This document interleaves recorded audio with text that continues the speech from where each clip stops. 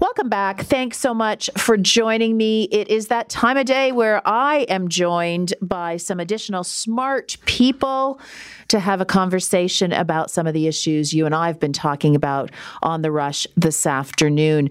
Today's guest, Faye Johnstone, co-owner and executive director of consulting firm Wisdom to Action, and Tim Powers, chairman of Summa Strategies and the managing director of Abacus Data.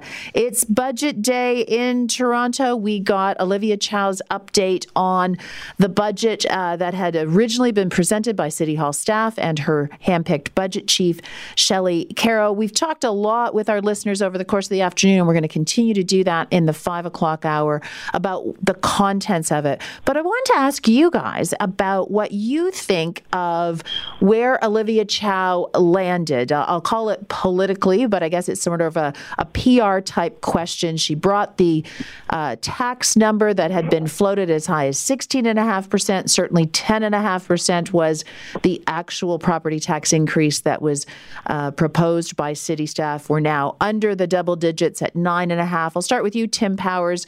What's your take on what she did today, sort of generally in this, her first personal budget?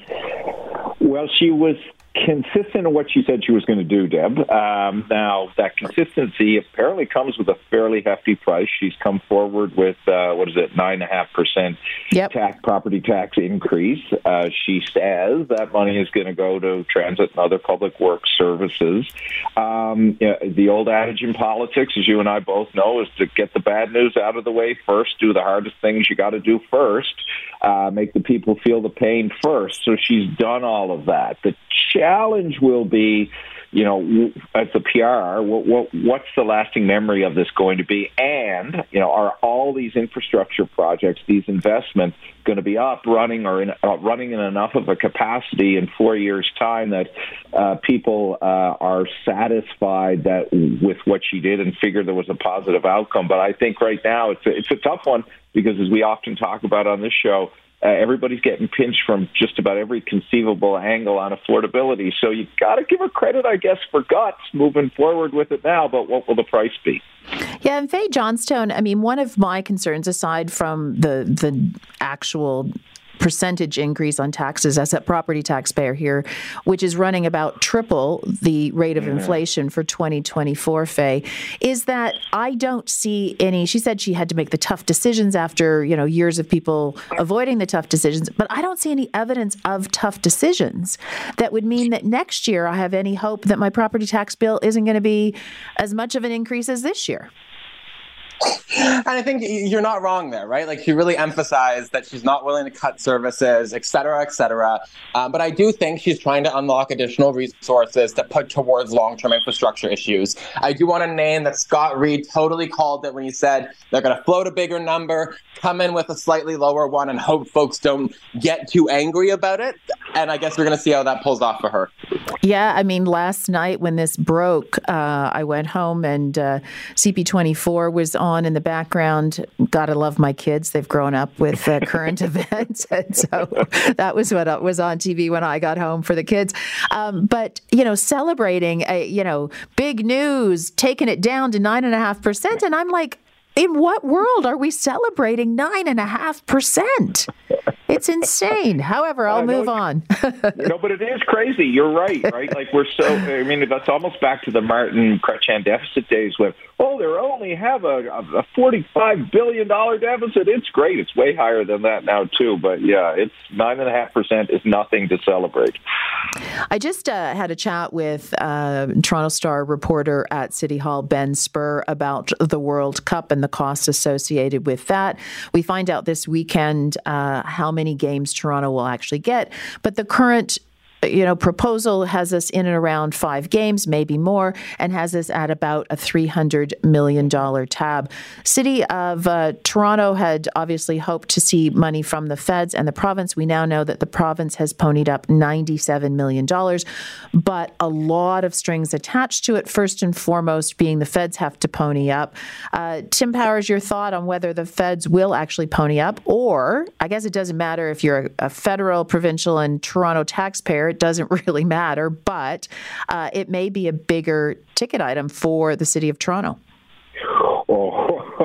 Have you you ever been to? I've not been to the Soccer World Cup. I've been to the Olympics, the Rugby World Cup, and I can tell you these events are getting more and more and more expensive. So what they're telling you in 2024 is probably nowhere near what the cost is going to be in 2026, unless they miraculously find a way to deliver the biggest event in the world, which the World Cup of Soccer is more efficiently.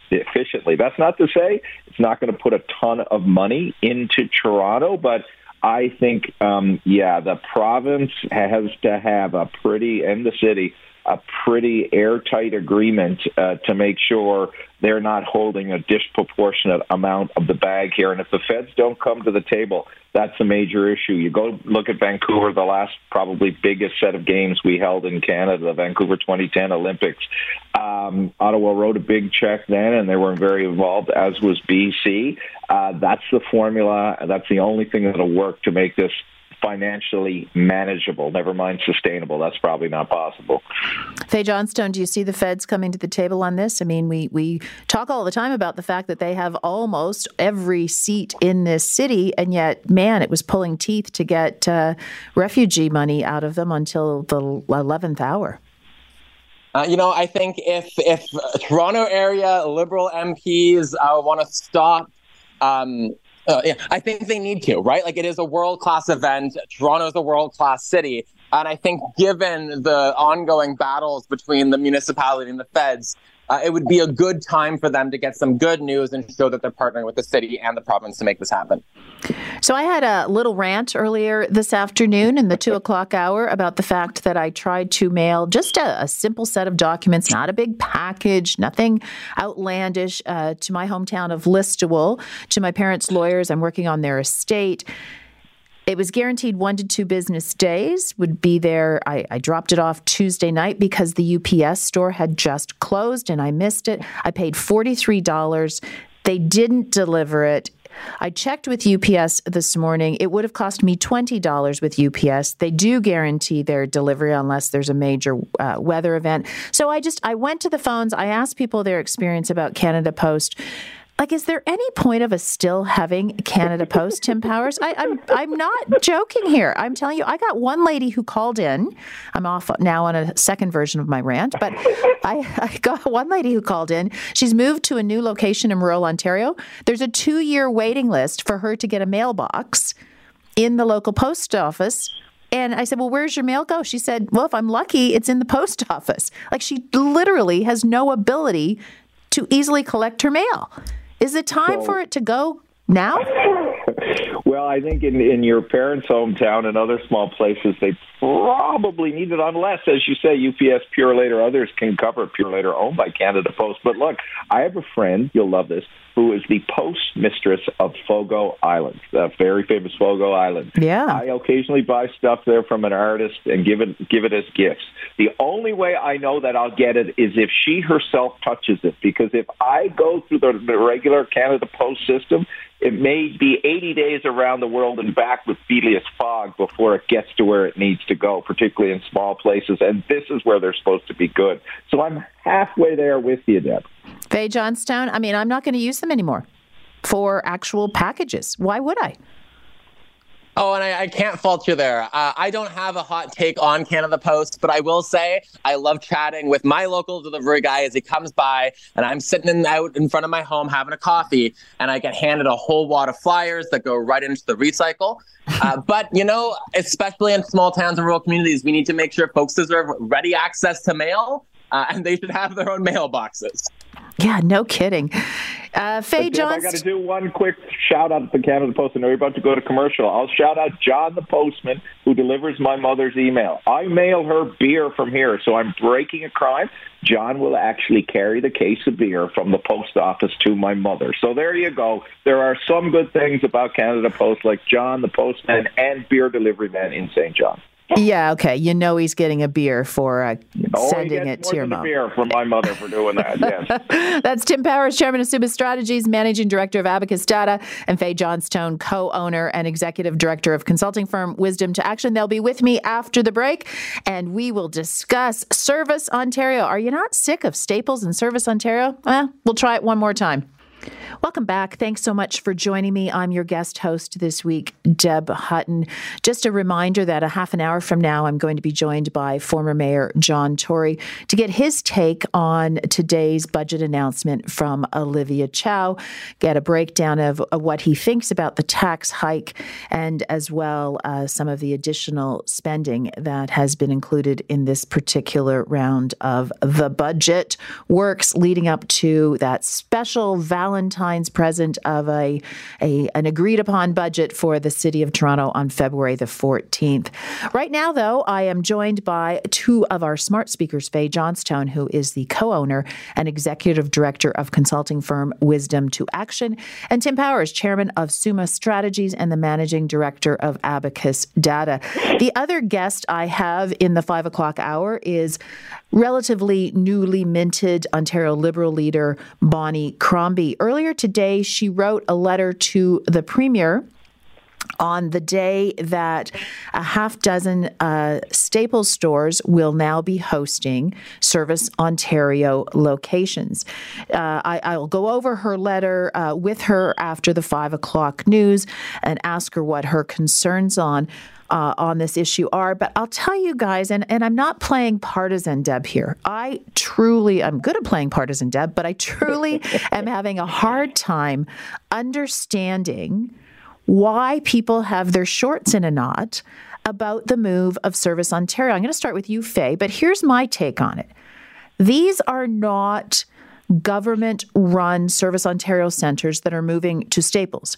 These are privately operated Service Ontario centres that are moving to a different private sector entity. This is not the first company that the government has partnered with. In fact, way back in 2010, under a different government, they opened their first Service Ontario centre in a Canadian Tire facility.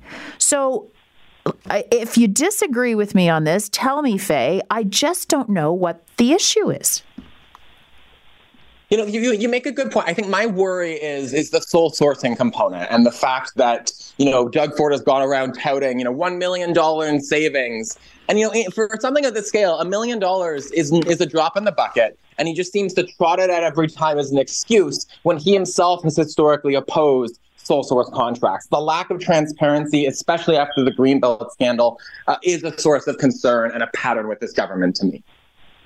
So is your concern, hey, you've done something I didn't like before, so I'm suspicious about that? Or is there an actual tangible that concerns you about this? Because as I said, I am struggling. We've talked about this with our listeners. I've talked about this with the minister himself when he announced this a couple of weeks ago. Like, what is your concern? Or is it a general, I'd like to know more because I might be concerned?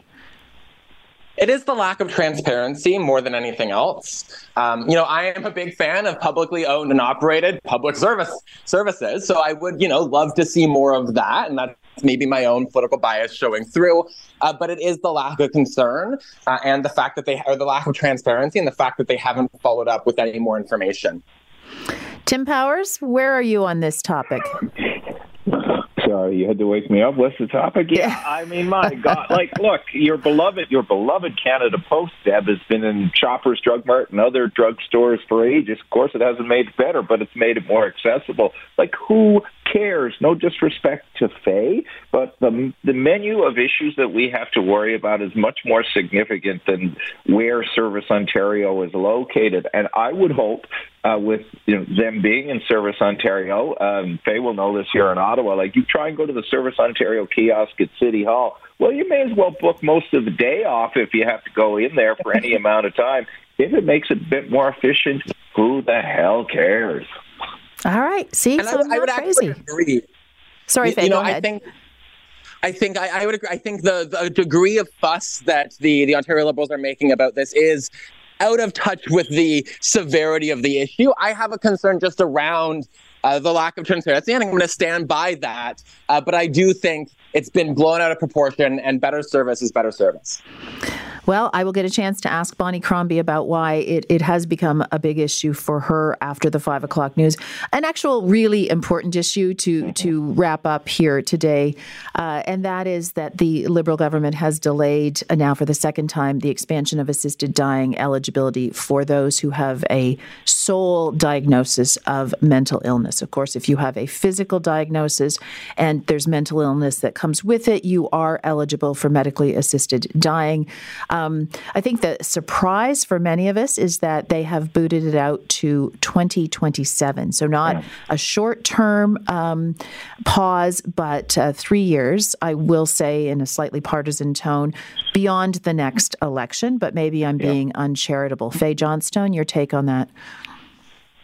I agree with the delay. I think they heard from mental health organizations they're not ready. I think we need to just give a whole lot more time and attention to the mental health services and systems that folks need. But I think a delay now makes sense. But I will stand behind an eventual expansion because I think folks who are not, whose everyday is struggle and suffer, and who don't have any, solutions or interventions that are helping them deserve access to this if all other options are exhausted. So, Tim Powers, my sort of reaction to the lengthy delay, aside from my slightly partisan shot on the timing, is that there's a reason why provinces are not ready. There's a reason why the medical profession isn't ready. And I don't know if the reason is ever going to be fixed with time, and that is how you make a judgment that someone whose diagnosis is a mental illness is in a position to be able to choose medically assisted dying. Like maybe there's not a way to get there.